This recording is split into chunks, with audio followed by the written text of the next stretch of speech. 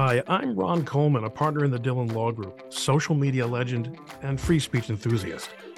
When I started the Coleman Nation podcast in the spring of 2021, its focus was on free expression and censorship on the internet. But as important as that subject is to me, which is very important, I felt hemmed in the podcast. I wanted to spend more time talking to the interesting people I've met in my legal and free speech work, without feeling a need to have them all make the same point. So I culminated the first series of the podcast and have started the second series. I hope you'll enjoy these conversations as much as I have recording them. Hello, culminators. Today we're going to talk to Dr. Naomi Wolf, one of the most interesting and controversial people's English, one of the most interesting and controversial people on Twitter, which is how I came to know her. She wasn't on Twitter for a while, not because there was no Twitter and not because she was slow in adopting Twitter, but because she had been banned from Twitter. She was banned from Twitter, it seemed like it was a couple of years, for misinformation about the Pfizer vaccine. Not so much misinformation, just unapproved information. But Naomi Wolf was well known well before she became the bête noire of government and corporate censors. She's the author of many books, including probably most notably and the Beauty Myth, which as a person who has essentially made a living based on his good looks, I had a lot of trouble coming to terms with, but it's a very compelling argument that it's considered to have been a very, very influential book in the development of what I think they call third wave feminism. I don't know if she's still a third wave feminist today. I don't know if she accepts the terminology. Welcome, Dr. Naomi Wolf. How are you? Good. Thank you so much for having me on. But now, before we get talking about the really hot stuff, I saw in reading your biography that your father was a Yiddish translator. That's right. My dad, Dr. Leonard Wolf, may he rest in peace, for most of his life was at YIVO, which is the Center for Yiddish Studies in New York City. And he was born in Romania. Yiddish was his first language, and he was a wonderful, wonderful translator of great Yiddish classics that would have otherwise been lost, if they hadn't been beautifully translated. Well, I'm surprised we didn't meet at Camp Hemshech then.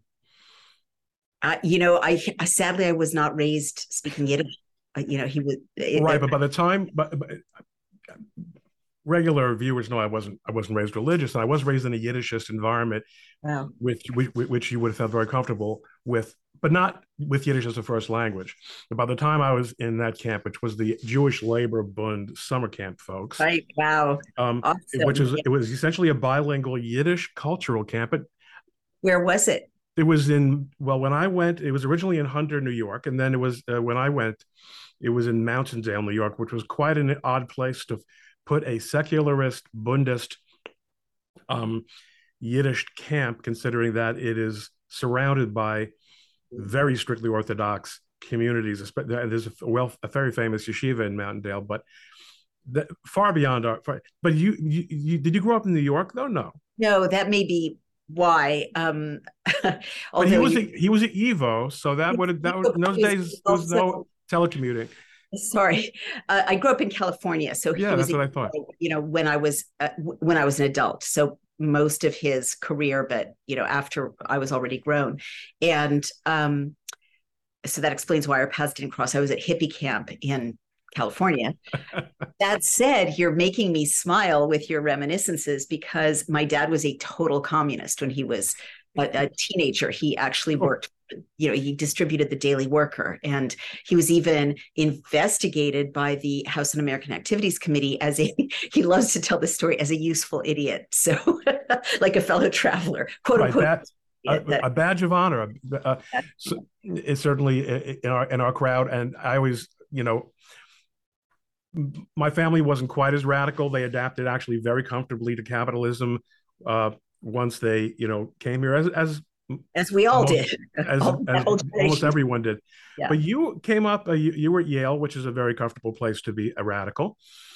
And you imbibed us, you came there as kind of a red diaper baby to some extent, a little bit young perhaps for that category, but you pretty much followed a radical path, getting involved in academic feminism, and doing the first stage of your career is associated with feminist scholarship. Do you think any of your father's, or your, I don't know, your mother's radical views inform that?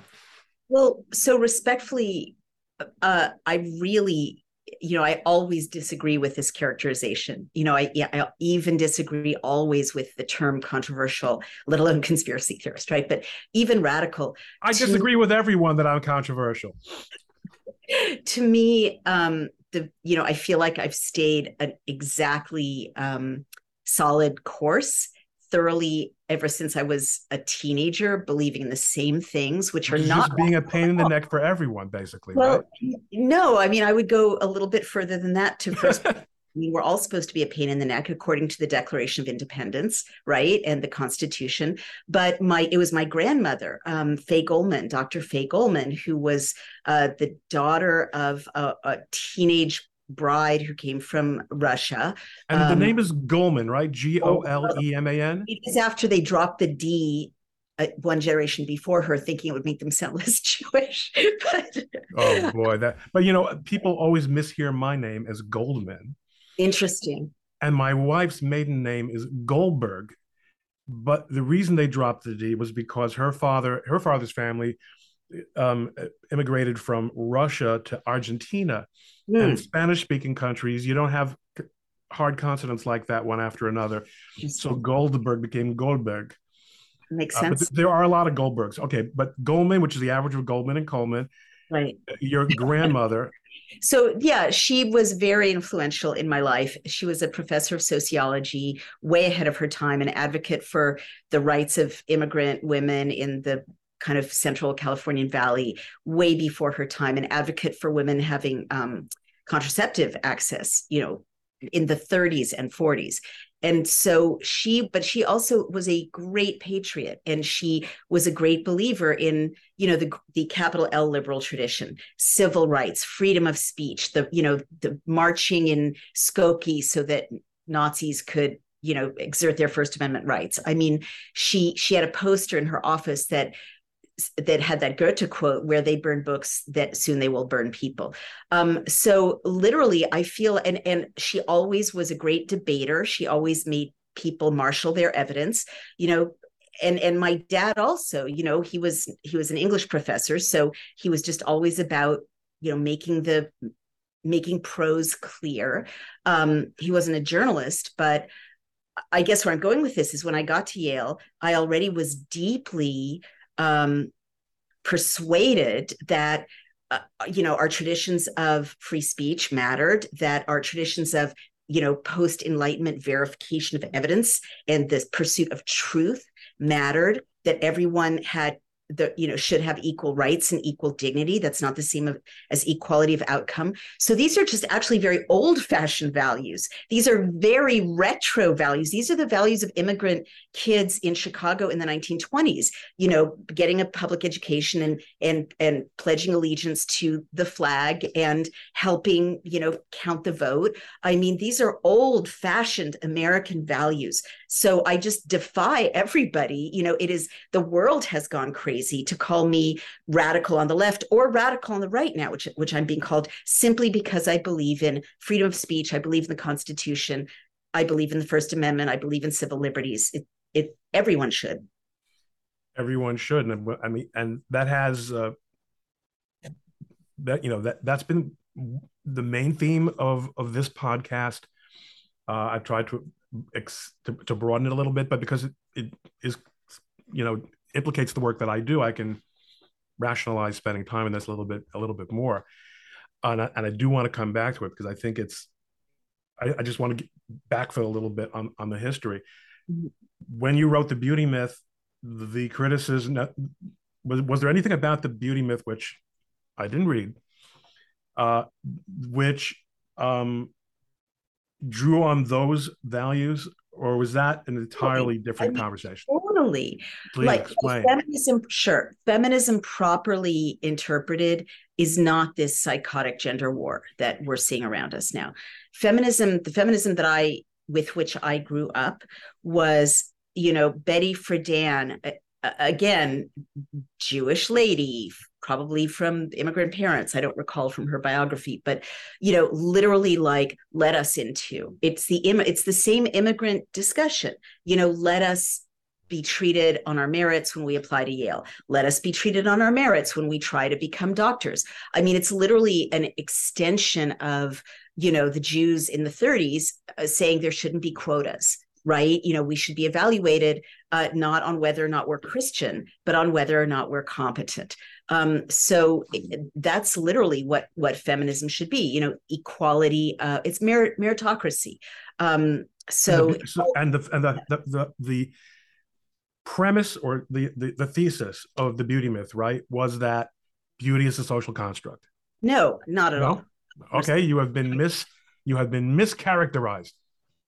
Well, I mean, I point out that beauty is constructed differently in different societies, which is true. I mean, the ideal woman has varied significantly, even in America in the West. But that's not only over time, but I mean, even across the world. Totally, geographically, totally varied. And there are cultures in which male beauty matters more than female beauty. And certainly throughout the animal kingdom, male beauty matters a lot more than female beauty. But so I was just basically there challenging the kind of ridiculous, baseless evolutionary biologists' argument in The Selfish Gene. Especially Richard Dawkins was very popular at that time, basically saying that, males should just inseminate everybody because there's no morality to that, because that's just the way nature set things up. And it's women's job to be beautiful and fertile, and it's men's job to acquire wealth, which makes them attractive. So I was just like challenging that. But really the core of my book is a political analysis, which just picks up from Betty Friedan and picks up from my study of 19th century women in the West that I began at Oxford as a Rhodes Scholar in the 80s. And there I'm just pointing out that, in the 19th century, where there was the first great push for women's rights and property rights and political rights in Britain and America, women were held back by an ideology that the ideal woman should be passive and tightly corseted and silent, and doll-like. And then fast forward, there was a great leap forward for women's rights post World War II. And then Betty Friedan pointed out by the 60s, early 60s, the problem that has no name, meaning this ideology of homemaking being the perfect housewife. And my wife is a very accomplished lawyer and writer. And, in discussing the issue of one of the things that we find has put the most, in our observations, has put the most stress on modern life is the necessity of two incomes. Oh yeah, that's tough. Yeah, but it really presents a dilemma, because people like my wife, who are highly intelligent and highly able, also they're the only ones able to have babies. Right. So how, once they've been Paris, how do you keep them down on the farm? So talking about the 50s, right, and the 60s, right. You had Rosie the Riveter, you had this revolution where women are getting out of the house because they have to, and then through the 50s we're jamming them back in, right, into this stultified, Donna Reed, God bless her, she didn't do anything wrong, she's a professional performer, but how did we? Do you understand the idealized concept of what an American middle class woman should be like as a reaction to what happened with women in the 40s? Well, I guess what I realized in writing The Beauty Myth, looking at exactly that era, right, the post-war period when all these women, as you say, had been, central to the war effort. The government had propagandized them essentially to come into the factories to take the place of the men who were fighting the war. So what I realized looking at that period is that the men came home from the war and needed their jobs back. So the government engaged in another propaganda effort to make women feel like if they were not home and occupying their time full time with these very minute, trivial tasks, over and above just keeping a house clean and raising children, then there would be real social unrest because women. And the number of trivial tasks had been reduced by an order of magnitude because you had a washing machine now instead of a washboard. Absolutely. Yeah, you could have taken Feminism 101. That's exactly right.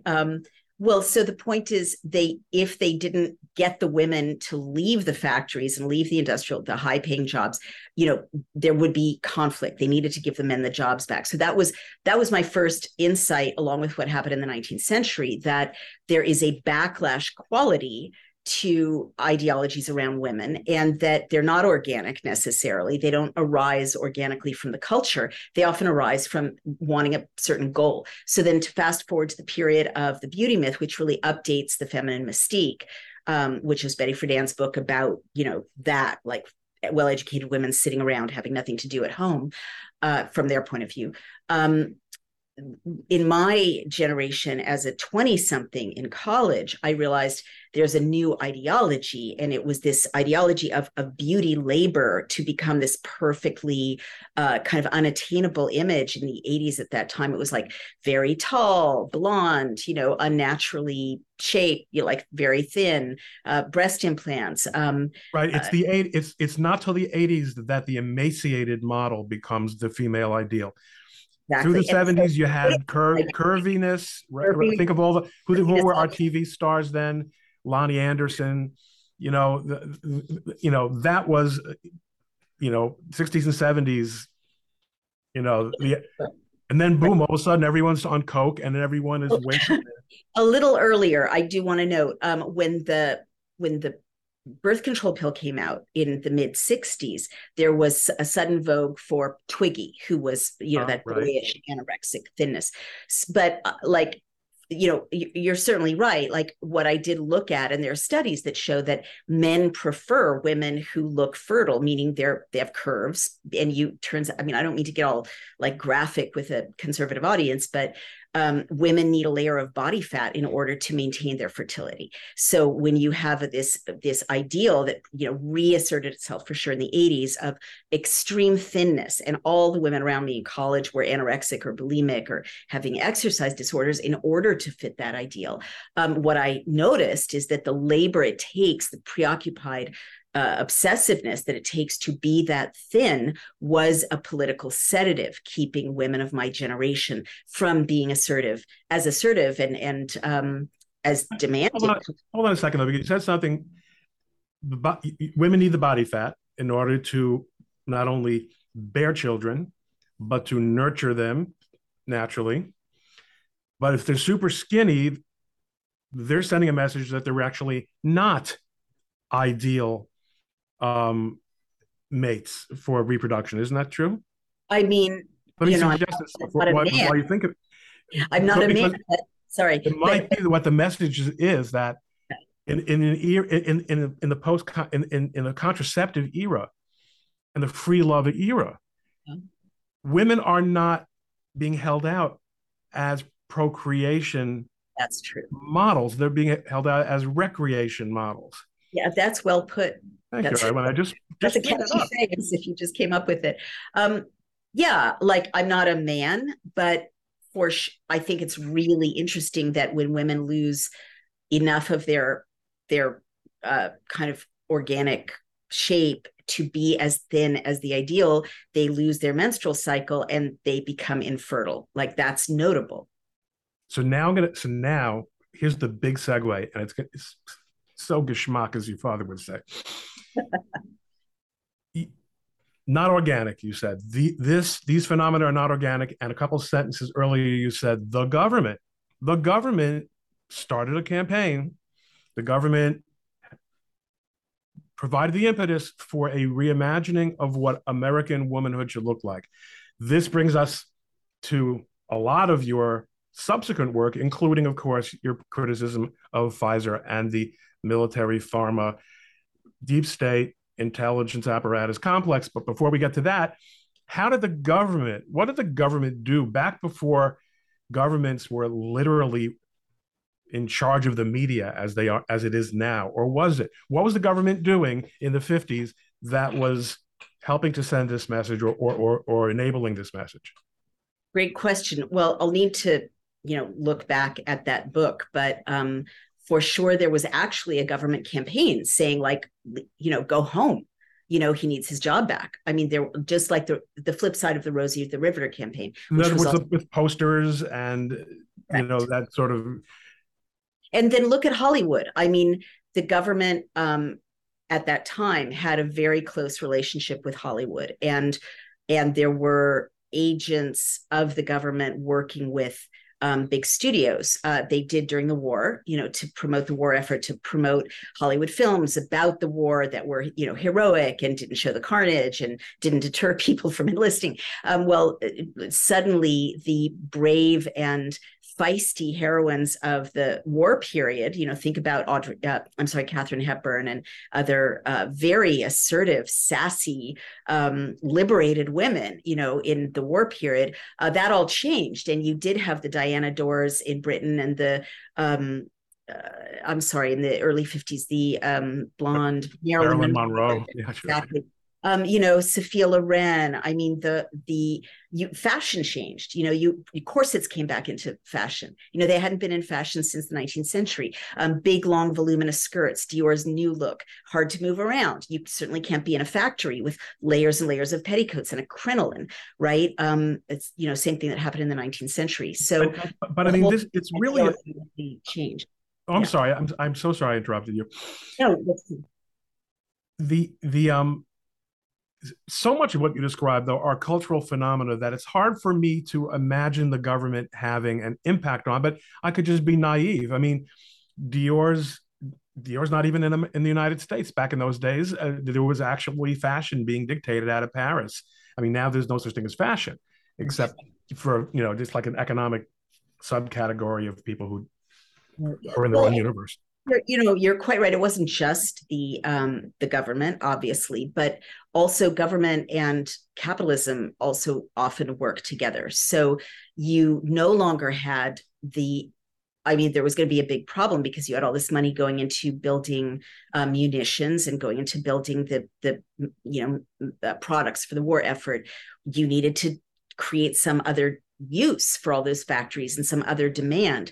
So you had all of this advertising and again, television, in the 50s was becoming widely adopted. Look at the TV shows that were being funded by General Electric or funded by the manufacturers of, those washing machines, those utilities, the refrigerators, the products that were now being produced in the factories, pivoting from the war effort. Well, they needed consumers to buy them. So again, that the domestic Ralph Cramden, you had ditzy heroines like Lucille Ball, right? They weren't the brave, courageous, fighting ladies of the 40s, or the who knows best? Father knows best.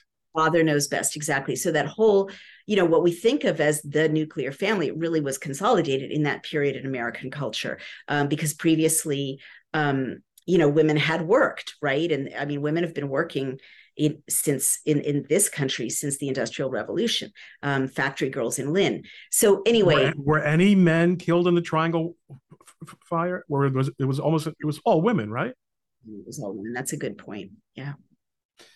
Okay, so and a lot of people don't appreciate that government has been involved and had a finger on the scales of culture, certainly since. Well, for a very long time. I mean, before our concepts of what the First Amendment did and didn't permit are very recent. A lot of them are the result of Supreme Court rulings that occurred during your and my lifetime. In the 50s, it was not uncommon at all for congressional committees to call people from Hollywood and call people from the comic book industry and call people, all kinds of industries, all kinds of hearings about culture and sending messages, nice, a nice comic book industry you have there. It would be a shame if anything were to happen to it. They didn't have to pass legislation, which is what they did with social media. And now we're going to fast forward to your experience. You find yourself, what made you all of a sudden so, go from this Kulturkampf, not even Kulturkampf really, but you observations that, that were of a certain sociological bent. And then all of a sudden you're finding yourself fighting the pharmaceutical industry. Well, again, to me, it's a very straight line. I was looking in the beauty myth at, free will really matters to me. And I think that's a Jewish value too, free will. And I personally think God really wants people to have free will. And we come from tyrants, right? And tyranny has devoured us not very long ago. So I'm alert to tyranny. And I also wrote a book. So from, I started with cultural criticism, you're absolutely right, the beauty myth. And then I looked at, different stages of a woman's life. I looked at adolescence in promiscuities. I looked at childbirth and misconceptions. All of these, in each case, women were being kind of shunted into certain viewpoints and behaviors by a lot of pressures around them. Some of them government, in the case of, the beauty myth that I identify, some of them capitalist advertising, some of them when it came to childbirth, the obstetrical industry, right? The gynecological industry. So I've always been looking at that, the pharmaceutical industry. I broke the story of silicone breast implants and the fact that they were dangerous. And I did that by looking at mailings that were being sent to cosmetic surgeons in which they were offered insurance to get multiple implants because it was taken as given that the first ones would break. So women were not being told this, right? So, and you use the term industry to describe what had historically been called professions. Right. And that's a very important point. Exactly right. Well, and I guess I got acclimated to looking in that direction from a look at the beauty industry in the beauty myth, in the dieting industry. I mean, these, we get how capitalism works, at least we used to till 2020. If there's a big deal of money to be made from driving people in a certain direction, whether you bully them or shame them or lie to them or coerce them, someone's going to do that. And we used to all understand that. So fast forward in 2008, I wrote a book called The End of America. And again, to me, very organic to do that because I care about liberty. I looked, it was the Bush era, and I looked Bush too. I looked at times and places in history where democracies were subverted or fascism reigned. And then I isolated 10 steps that tyrants always take in order to undermine a democracy and have a successful coup. And I saw the Bush administration engaging in a number of those. So then I was primed in 2020 to realize that we were at step 10, with the pandemic right away, because emergency law is step 10, suspending the rule of law. So what was the point at which you realized that it wasn't, in your view, George W. Bush or even Republicans, but rather something bigger than either political party that would and could put these steps into place? That is a great question. So I confess that when I wrote The End of America, I hoped it was a partisan issue, right? But even then, when people were so excited about Obama, and you were a big supporter of Clinton, and you were involved in the Gore campaign. Yeah, I mean, big. I was a Democrat. I was hired by. I voted for Bill Clinton, and I was every bit as right wing as I am now. He struck me as a better choice than George W. Bush. President. I don't like him personally. I think he's lecherous, but he was a very good president. Those were years of peace and prosperity. There was some good. I don't think he was full-on globalist like the Clinton Foundation later became at that time. Those were good policies. He was actually reining in some of the craziness of the left. He got a lot of criticism for it too. And I did work directly for Vice President Gore in his run for president. So I guess where I'm going is when I wrote The End of America, I didn't know how much of an octopus, a transnational octopus, the World Economic Forum globalist cadre was. That said, I thought people were very naive in thinking, oh, Obama's elected, that's going to solve this. And in fact, in the first 6 months of Obama's administration, I went to Guantanamo and they were building it up. And his first promise had been to dismantle Guantanamo and to, get those people fair trials, or send them home. And he didn't. I went to Guantanamo. I'm one of the few reporters, I don't know any reporters who went to Guantanamo. And it was terrifying. And that was under an Obama administration, the worst kind of tyranny. I'm not saying those people are angels. We don't know. They don't have a fair trial, but they had been held for like 11 years, by the time I went there, 8 years. I don't remember the exact date. Something's wrong, right? When you say, let's have a prison in a country where we basically have a lease. Right, so exactly. American law doesn't apply. Law does not apply. Exactly. That tells you something. Well, I mean, it's beyond belief. Like don't send me down that road, because what I saw there was so terrifying. The Red Cross and the Geneva Convention say that any prisoner anywhere in the world gets to get mail from their family, get visited by the Red Cross to make sure they're not being tortured. None of that was happening.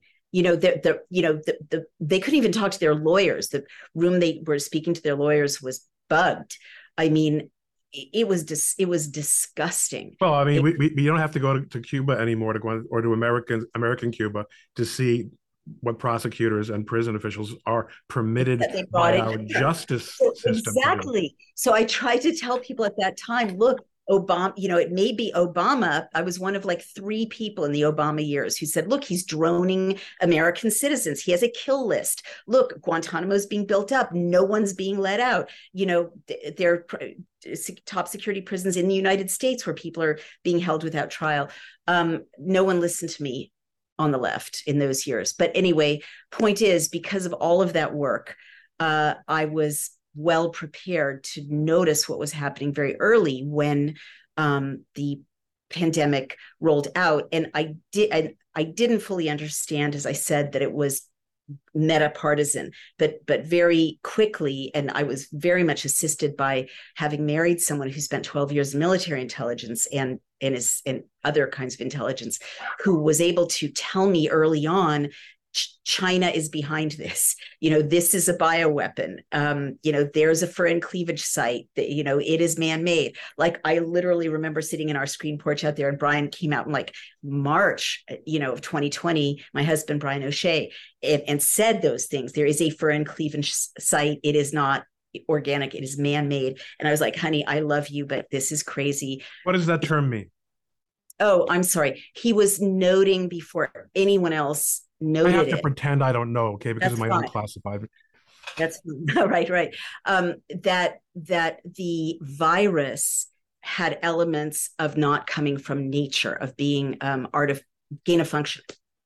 Okay, but use cleavage, foreign cleavage.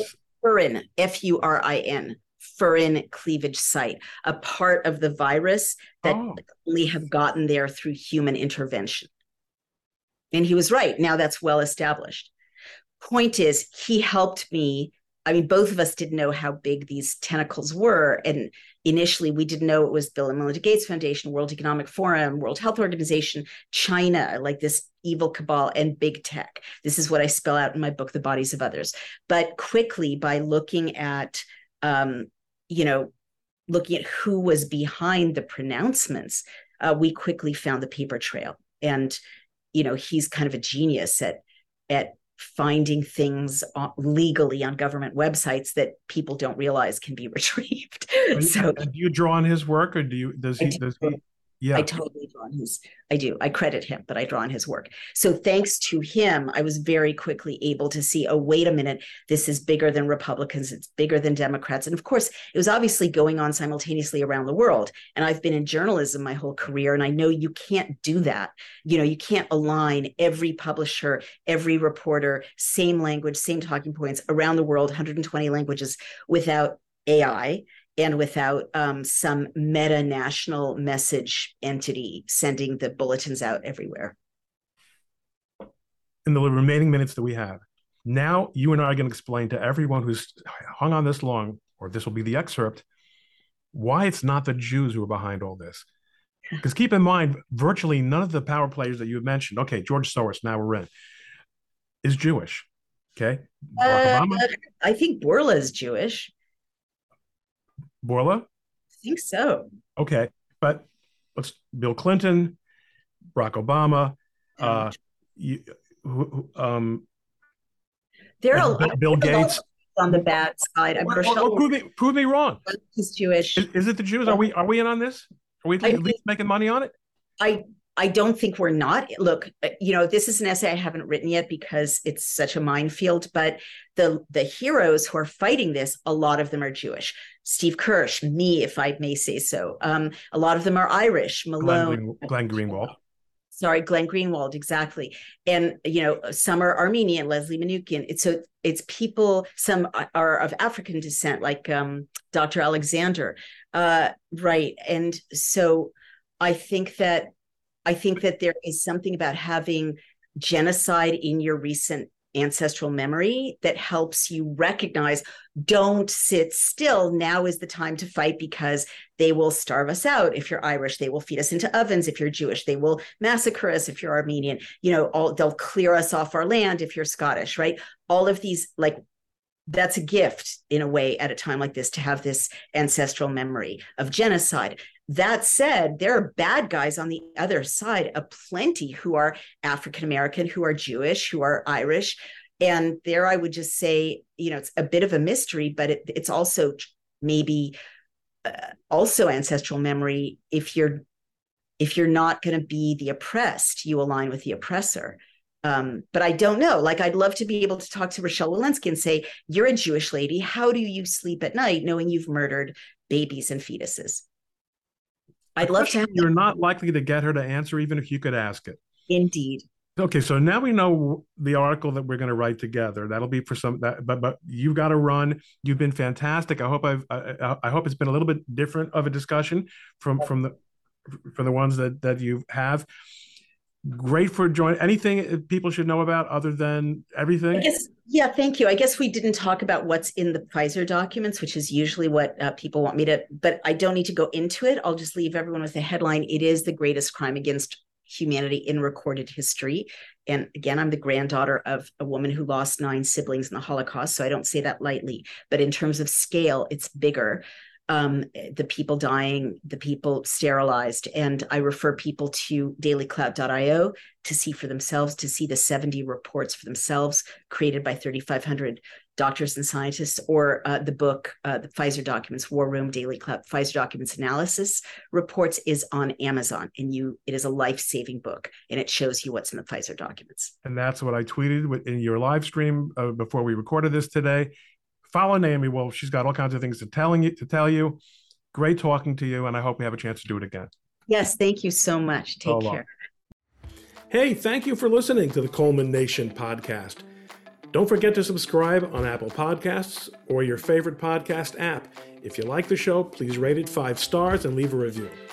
For more information, please visit the show's website at coleman-nation.com. That's coleman-nation.com. Or you can visit my blog at likelihoodofconfusion.com. Join us next time on the Coleman Nation podcast and have a great day.